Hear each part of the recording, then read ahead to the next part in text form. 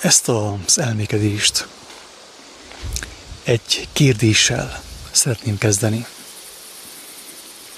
Egy nagyon erős, mondhatni sokkoló kérdéssel. És pedig azzal, hogy szerinted mi késztet egy embert arra, hogy ezt mondja? Ó, én nyomorult ember, ki szabadít meg engem e halálnak testéből?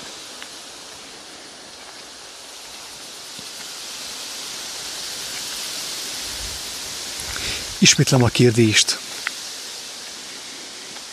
Mi késztethet valakit, egy élő embert arra, hogy ezt mondja? Ó, én nyomorult ember, ki szabadít meg engem e halálnak testéből?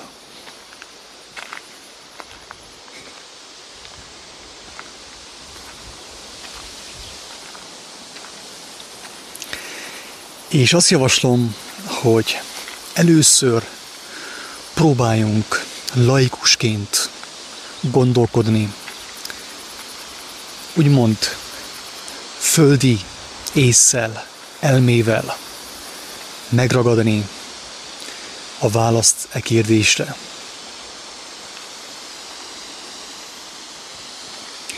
Mikor mond valaki olyant, hogy ki szabadít meg engem e halálnak testéből? Nyilván ez egy olyan személy lehet, aki, hát mondjuk azt, hogy elég zűrös szituációban van. Tegyük fel, életfogytiglant kapott egy büntet miatt, vagy beteg, tegyük fel, egy végzetes kórban szenved. Épp a minap néztem egy dokumentumfilmet az életfogytiglanra ítélt rabokról Magyarországon, és közülük egy néhányan kívánják már a halált. És mint ahogy megvan írva a jelenések könyvében, nem tudják megcselekedni, nem tudják eldobni az életüket. Arra sincs lehetőségük, hogy megöljék saját magukat. Ez ugye talán nevezhető földi pokolnak. Lehet, hogy közülük egy néhány kívánja már a halált. Azt mondja, hogy kiszabadítana meg engemet ebből a testből, ebből az életből. De, ahogy mondja a jelenések könyve, a halál elszalad előlük. Ugye ez már most történik bizonyos személyekkel, hogy kívánnának meghalni, de nem tudnak. A halál elszalad előlük. Vagy ha valaki egy végzetes betegségben van, mondjuk azt, hogy a halálos ágyán szenved, fekszik, kívánna meghalni, de nem tud, és nem hoz semmi számára megkönnyebbülést, nyugalmat, békét, és már a fájdalomcsillapítók sem segítenek. Talán az ilyen személyek is kívánják a halált, és felteszik ezt a kérdést magukban, hogy ki szabadíthatná meg őket abból az állapotból, abból a megrecsent fizikai testből. Sokan vannak ebben a szituációban. Még én is lehetek, még te is lehetsz hasonló szituációban. Nem tudhatjuk ezt. Mit tartogat a jövő számunkra?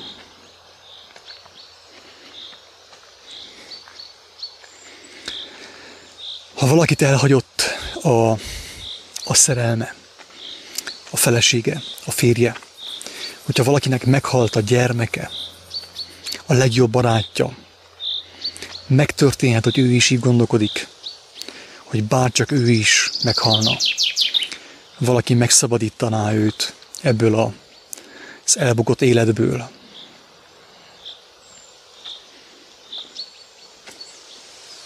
Nem biztos, de erre is láttunk példát, sőt, meg is történik néha, hogy valakit elhagynak, önként véget vet az életének. Tudunk ilyenről, hallottunk ilyenről. De azt látjuk, hogy ha az ember végtelenül nagy kínokban van, fizikailag, fizikai testben, börtön, betegség, csalódottság, kívánja a halált, és fennállnak lehetősége, hogy felteszi ezt a kérdést, hogy hogyan tudna ő meghalni, ki tudná őt megszabadítani ebből a fizikai életből. De most ezen a ponton én a kérdést picit megspékolom, megerősítem, és úgy teszem fel, hogyha valaki jó egészségnek örvend, nincs börtönben, előtte az élet, és semmi tragédia nem történt az ő életében. Miért gondolkodik így, hogy ó, én nyomorult ember, ki szabadít meg engem e halálnak testéből?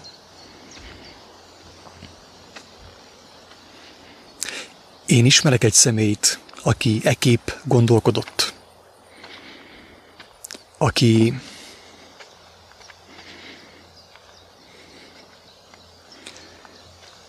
nem talál az eddig felsorolt egyik kategóriába sem illeszthető be,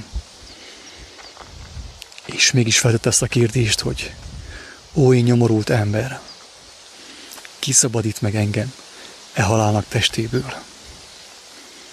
Mi oka lehet az embernek arra, hogy így gondolkodjon akkor, amikor itt a földi életben mindent elért, mindent megkapott, és semmiben nem szűkölködik, és embertársai irigylik az ő sorsát. Hogyan tud, mi vehet rá valakit arra, hogy ekképp gondolkodjon az ő elméjében?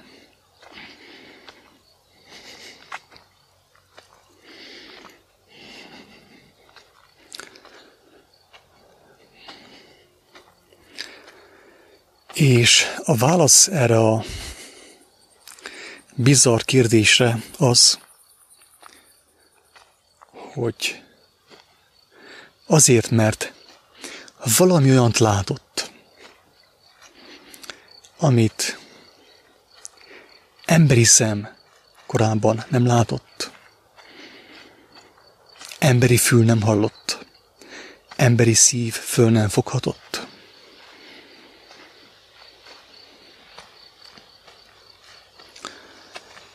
Lehet, hogy olyan értést kapott, aminek következtében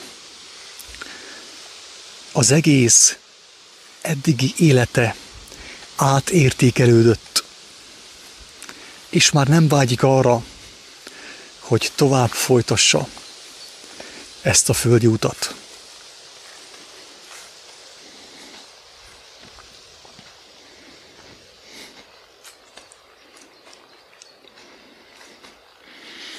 De mi lehet ez a kép, amiről azt mondtam, hogy emberi szem nem látta, emberi fül nem hallotta, emberi szív föl nem foghatta. Ezt egy ószövetségi prófita mondta egyébként, Ézsaiás, tudtommal. Mi lehet ez a kép? Ez a látvány? És vajon ez a látvány ennyire megszomorította a lelket, hogy felteszi a kérdést, hogy ki szabadíthatná őt meg a haláltestéből, haláltestéből, a romlandó testből, a nyomorúságos testből, holott az ő teste egészséges, és megvan mindene, nem szűkölködik.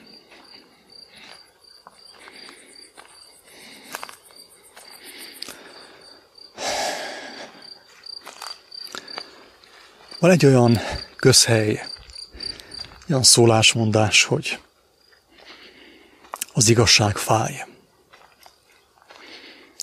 Van egy olyan immár közhelyi vált kijelentés is Jézustól, hogy az igazság szabadokká tesz, szabaddá tesz bennünket. Persze ennek az előzménye az, hogy aki megcselekszi azt, amit ő mondott, megismeri az igazságot, és utána, miután ugye megismerte az igazságot, miután megcselekedte azt, amit ő mondott, az igazság szabaddá teszi őt. Az igazság fáj, és ugyanakkor az igazság szabaddá tesz. Ez olyan ellentmondásos, nem? De az emberi fülek, az emberi szemek, az emberi értelem számára.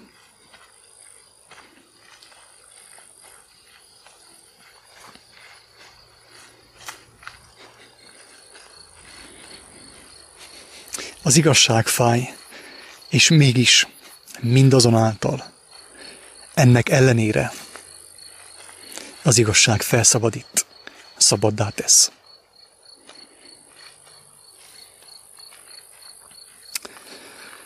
Drága barátaim, személyes vallomás következik, és pedig az, hogy Isten kegyelméből, még ha meg nem is ismertem, mert nem ismerhettem meg a maga teljességében, de én is betekintést nyertem az igazságba. És az igazság fájt. Az igazság fájt, mert az elmúlt 30-valahány évet úgy kellett elkönyvelnem, mint hiába valóság, mint zéró, mint semmi.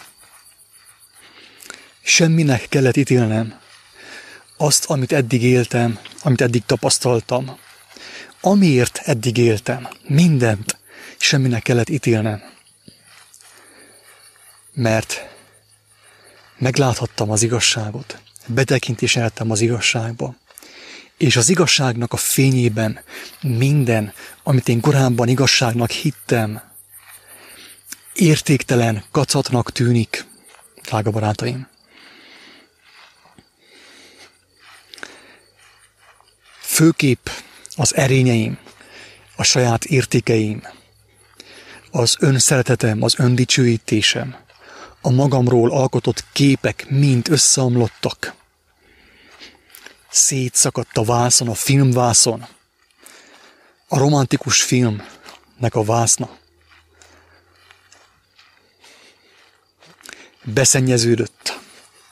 Már nem tudtam azt hinni magamról, amit korábban hittem. És minden eddigi kincset, értéktelen kacatnak kellett ítéljek. Persze, hogy fájt. És ugyanakkor elcsodálkoztam, és gyönyörködtem abban, amit megláttam. Mert tényleg valami olyasmi, az, amit megláthattam, és amit Isten jókedvel bárkinek megmutat, aki keresi az ő tekintetét, az ő szavát. Olyant láttam, ami lenyűgözött, és ami egy földhöz ragadt, agyaló embert, gyermekké tett, reménykedő, gyermekké tett, szerelmessé tett.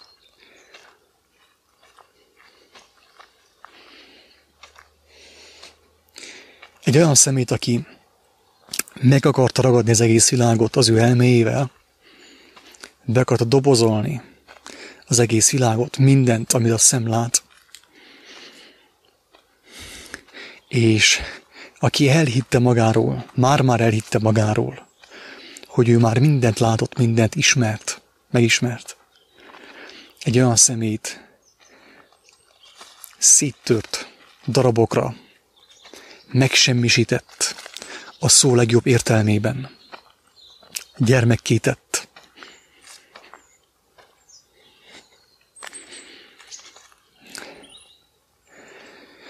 Olyan gyermekké, akinek újra vannak vágyai, van reménysége, aki újból hisz a szépben, a kimondhatatlanul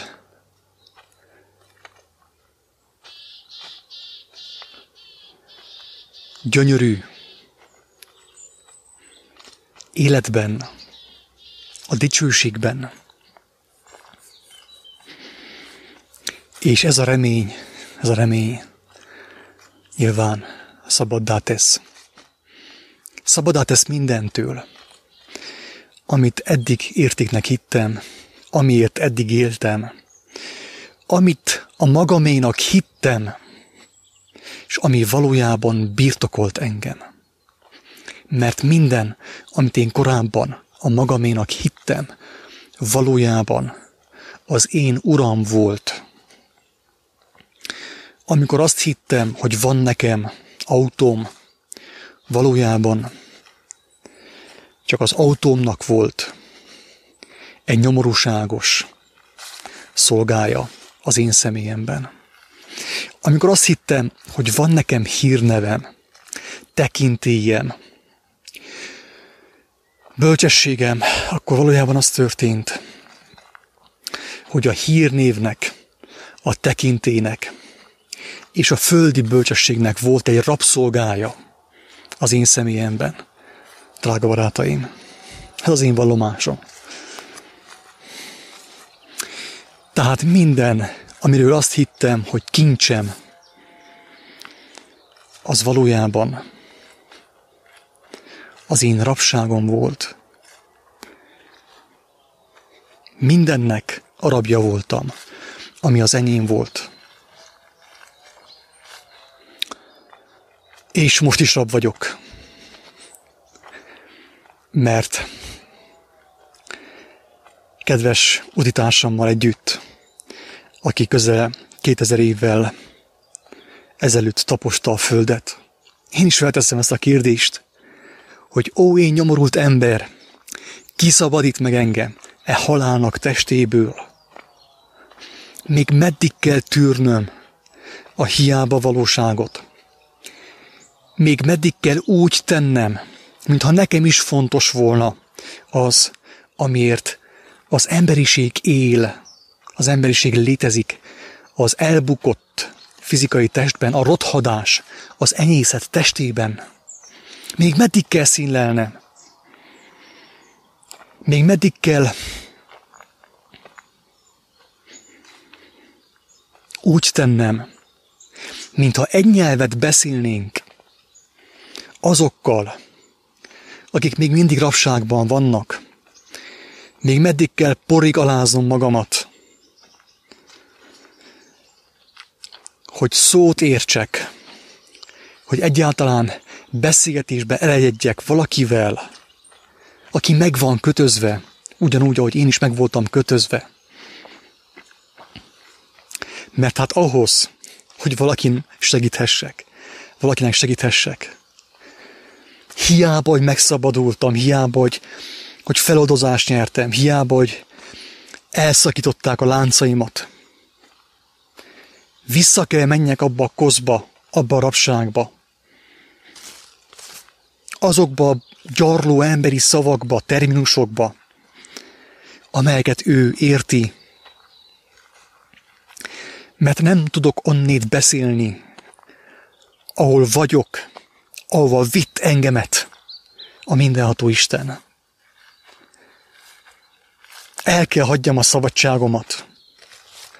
Rabbá kell tegyem magamat.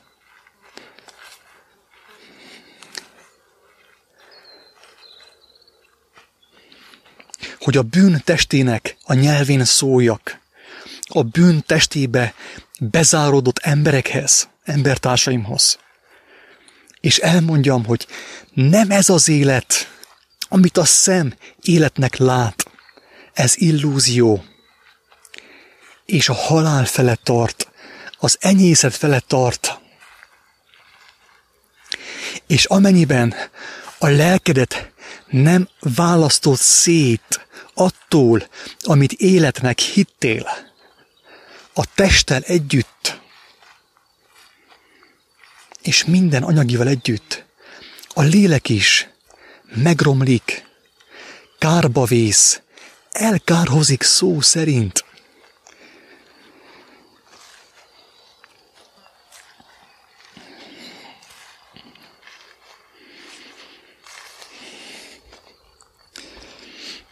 Úgy érzem, hogy néha jogtalan az a kérdés. Vágyok arra, hogy ne kelljen egyáltalán visszanézzek a tenger hullámaira, amelyet a tengerben lévő emberek, a tengerben fuldokló emberek csinálnak. De ha nem nézek vissza, akkor nem tudok hozzuk szólni. Nem tudok útjelző lenni senki számára. Ó, én nyomorult ember, kiszabadít meg engem e halálnak testéből. Nem vagyok szent. Persze, nem lehetek szent.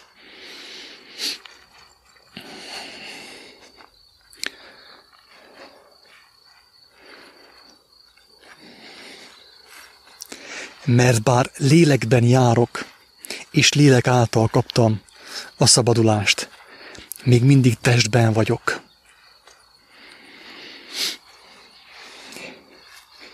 És a test kikezdi a lelket. Számon kéri a lelket. És megpróbálja elhitetni vele, hogy te hozzám tartozol. Megkísért. Azt mondja, hogy menjek vissza. Az egész csak képzelgés. Nincs semmiféle mennyek országa, Isten országa. Nincs semmiféle üdvösség, szabadulás. Nincs teljes szabadság. Szokjál már hozzá, hogy ez az élet, a rothadás, a szisztematikus rothadás, a rothadásért való dolgozás és szorgoskodás. Ez az élet. Ezt kiáltja a test.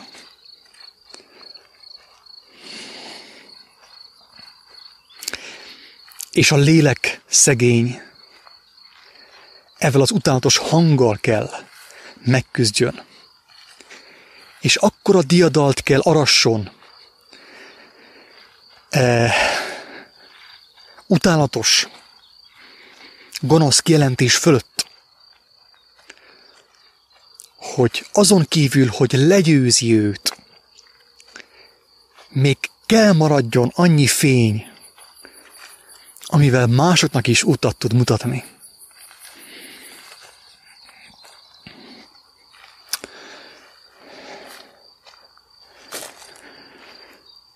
Bár testben élünk, nem test szerint vitézkedünk. De ha sokáig tart a nappal, a szemeimnek a világa, már elhiszem, hogy én is azért a nappalé vagyok, amely elmúlik.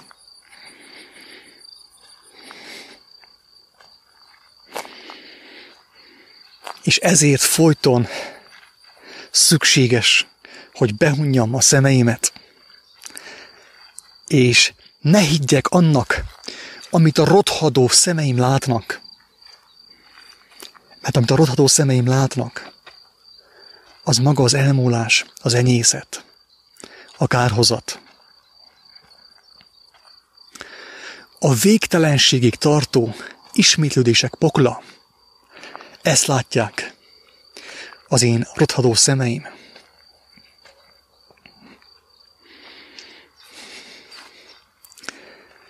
A harcban, amelyet meg kell vívni, az igazságot, a világosságot éhező lelkekért, a lélek szemei könnyen elvakulhatnak. Ha sokáig van nyitva a szemünk, a fizikai szemünk, a lelkünk szeme fénye kialulhat, és visszaesünk a sötétségbe. Visszaeshetünk a sötétségbe. Ezért is mondatik azt, hogy a dicsőséges, ugye, a diadaltó részek kijelentés, hogy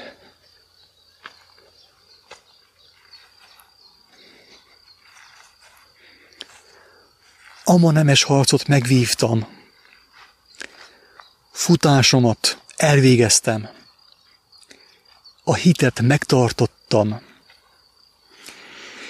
végezetül pedig eltétetett nékem a dicsőség koronája, amelyet megad nékem az Úr, az igaz bíró, azon a napon.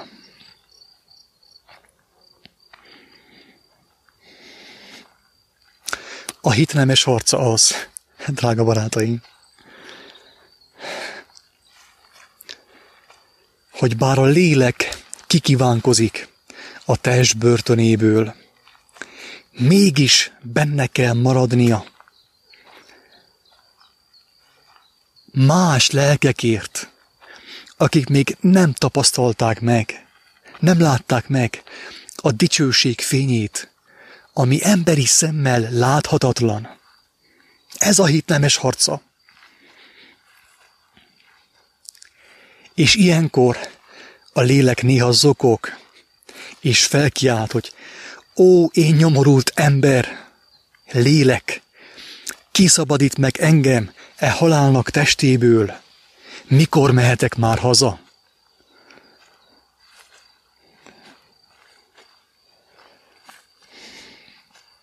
És tudja, hogy önként nem hagyhatja itt a rothadás és a végtelenségig tartó ismétlődések poklát, a romlás világát. Ezt nem teheti. Mert az irgalom, amely őt is megmentette, le kell győzze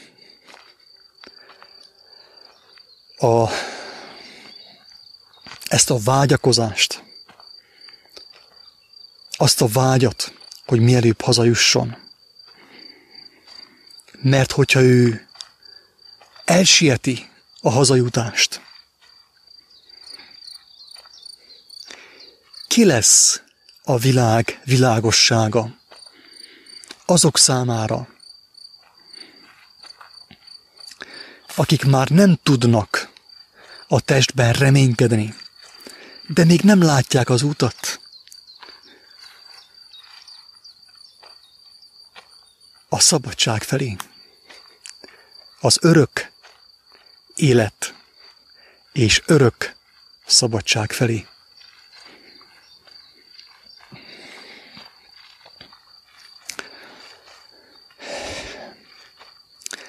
A válasz a kérdésre nyilván az, hogy az szabadít meg bennünket e halál testéből,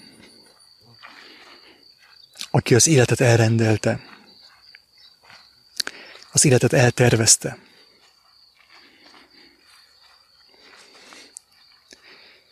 És aki annak ellenére, hogy megtagadtuk a művet, az igazi művet, a szépet, megkegyelmezett, nem mondta azt, hogy elfordultál tőlem, ezért örök halállal lakolsz. Ő fogja eldönteni. Ő döntötte el Jézus első barátainál is, hogy mikor költöztek el innét, hogy mikor szabadultak meg a halál testéből, a bűn testéből, mert továbbra is a bűn testében maradtak. Mindaddig, amíg a földön jártak.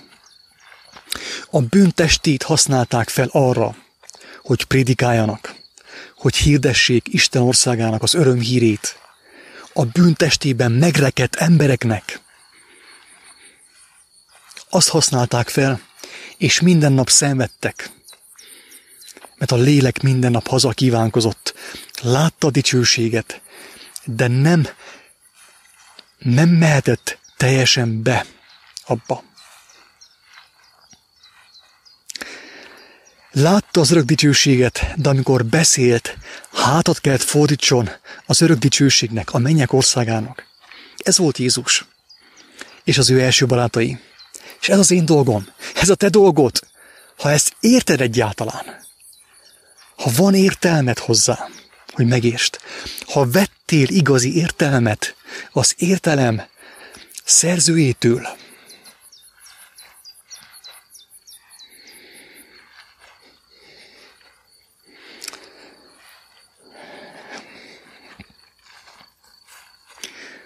nehéz néha, nem csupán nehéz, hanem lehetetlen az örök dicsőségről beszélni, a mennyek országáról beszélni, úgy, hogy hátat fordítok a mennyek országának,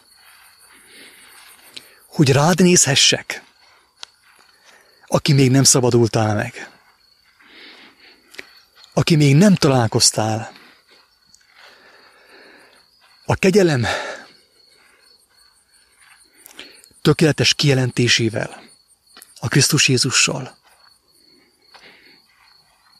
Rád kell nézzek, felét kell beszéljek, a hátam mögött van Isten országa. És ez fáj nekem. Mert szívem szerint csak azt nézném reggeltől estig, estitől reggelig.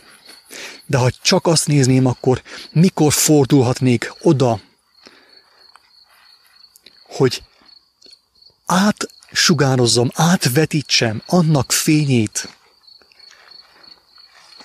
annak igaz fényét,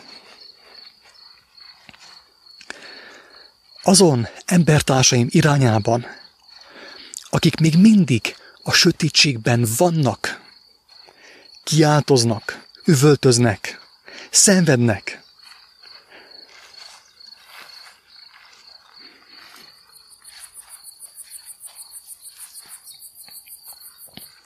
És már készen állnának arra, hogy kijelentsék, hogy megtagadják a régit, a régi kincseket, az újért, az igazi kincsért. Ezért az, hogy akiket úgy hív az írás, hogy evangélisták, Isten országának a hírnökei,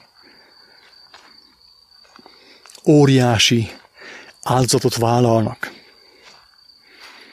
Érted?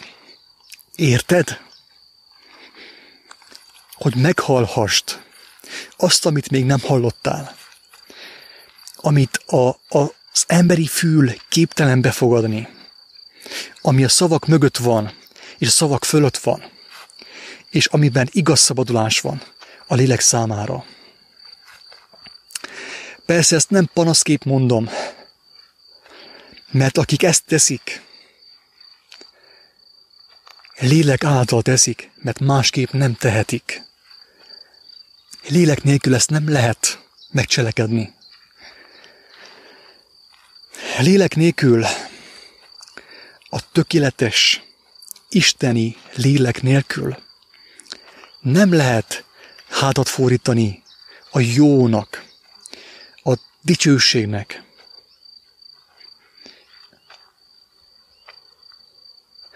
Nehéz attól elfordulni.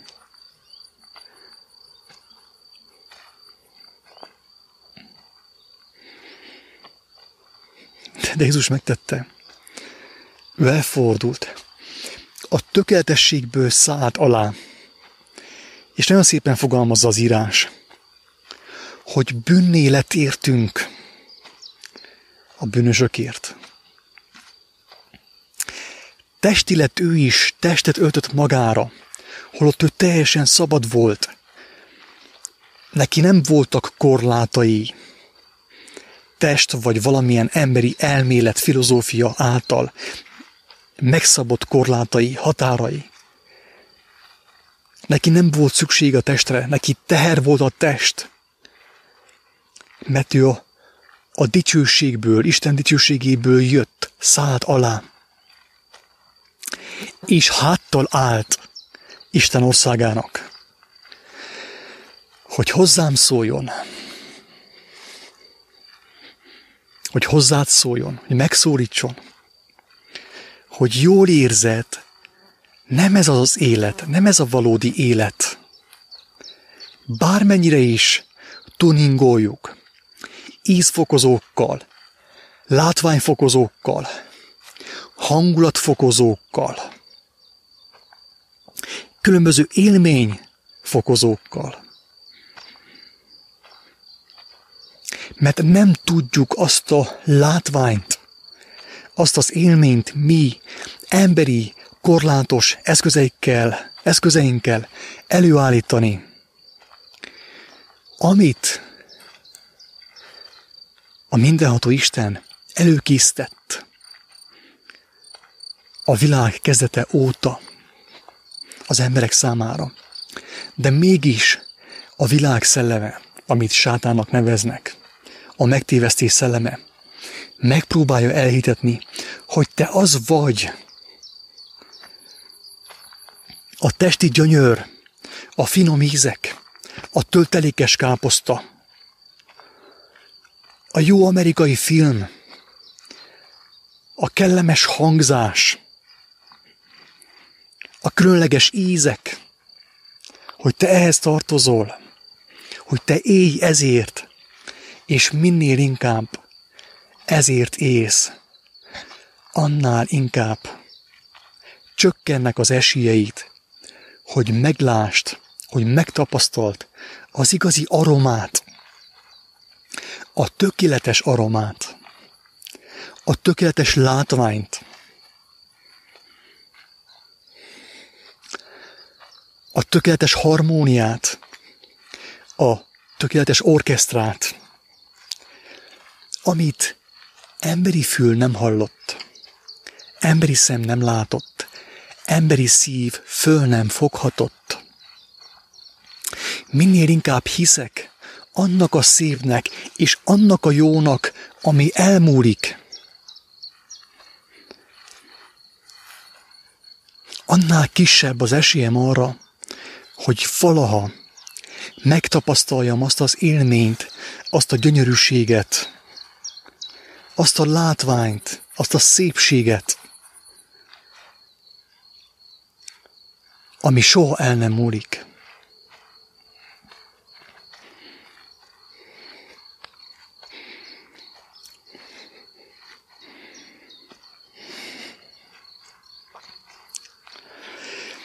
Ó, én nyomorult ember, tudom, hogy kiszabadíthat meg engem e halálnak testéből. És kérem, hogy irgalmazzon nekem, hogy ne engedje, hogy még véletlenül is annak higgyek, amit látok, amikor emberi szemeim tekintetét rávetítem a mulandó, porladó, korhadó világra, tudom, hogy ki szabadít meg. Ki fog megszabadítani e halálnak testéből. És megalázom magam előtte, és könyörgöm hozzá, hogy ne engedje, hogy emberi szemeim, földi szemeim, testi füleim, testi értelmem felülbírálja az ő bölcsességét, az ő dicső tervét.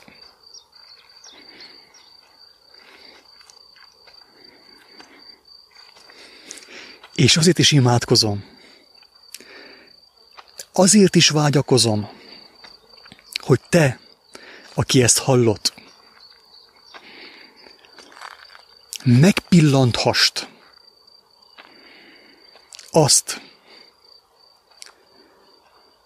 amit emberi szem nem látott. Meghallhassd azt, amit emberi fül sosem hallott. És megértsd azt, betekintést nyerj abba, amit emberi szív föl nem foghatott. Hogy legyen igazi világosságod. Mert az a világosság, amit most még annak hiszel, mulandó, olyan, mint ez a szellő, ami itt a felvételben hallatszik, hogy most éppen van, de perceken belül eltűnik, mintha sosem lett volna.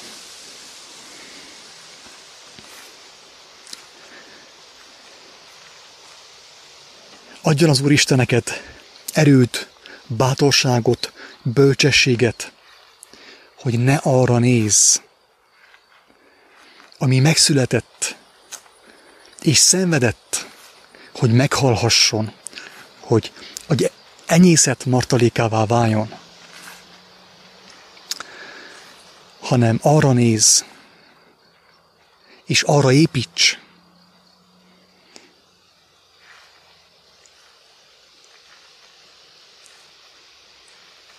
ami nem csupán maradandó, és örök, hanem életerős, dicsőséges. Jézus azt mondta, hogy az én szavam élet és lélek. A fizikai test az ő minden teljes dicsőségével együtt mulandó, az enyészet rabja. Ezért arra bátorítalak, hogy arra vest a tekinteted, az értelmet, ami örök, és ami napról napra megújul, nem öregszik meg, nem rozsdázik, hanem megújul, megtisztul, felvidul, és új életre kell. És ez nem más, mint az, amit úgy nevezünk, hogy a Krisztus Jézus evangéliuma. Keresd az ő szavait, az ő kijelentéseit, az ő szellemiségét, az ő lelkületét, és arra építs. És majd jönnek a szelek, a hullámok. Beleütköznek a te házadba, a te életedbe, de nem tudják felborítani azt. Megmarad az élő Isten dicsőségére. Isten áldjon!